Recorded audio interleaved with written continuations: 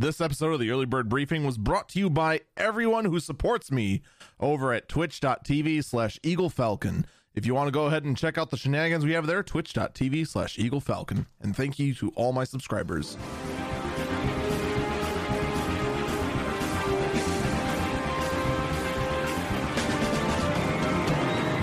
A fresh dose of tech news and insight. This is the Early Burb Briefing. It is Saturday, February 5th, 2022. This is the Early Bird Briefing. I'm Eagle Falcon. All right, well, Facebook took quite a bit of a hit in the stock market.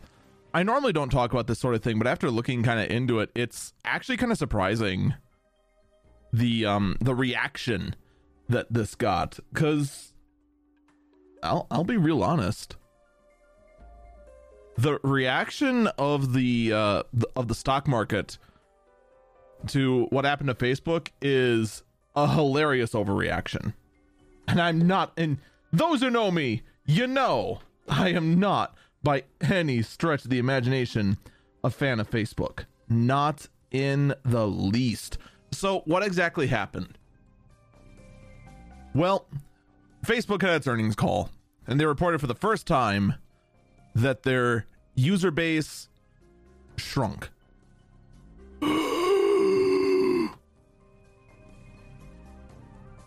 And the amount actually was kind of meh for the most part. I'm looking for the exact percentage that it dropped by, but it was just a couple of percent that it actually went down. I'm going to have to find a better article for Eagle Eyes on Tech. But the thing is that you knew this was going to happen eventually. At some point. At some freaking point, Facebook was not going to be able to grow anymore. And it was something that you saw it coming. I saw it coming. You saw it coming.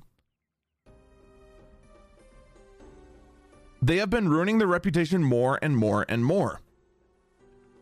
And only now that their user base actually dipped a little bit because it didn't grow, their stock takes a 20% hit. The value of the company went down, what was it, like 200 some billion? Something to that affair. It was ridiculous, the amount that the value fell. And it is for that reason I'd say it's an overreaction.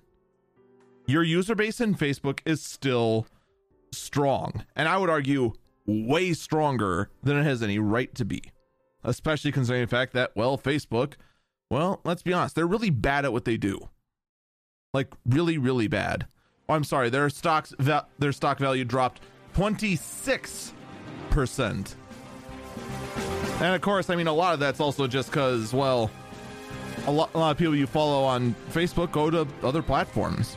Eventually, Facebook needed to innovate or decline, and people see this as the end of Facebook.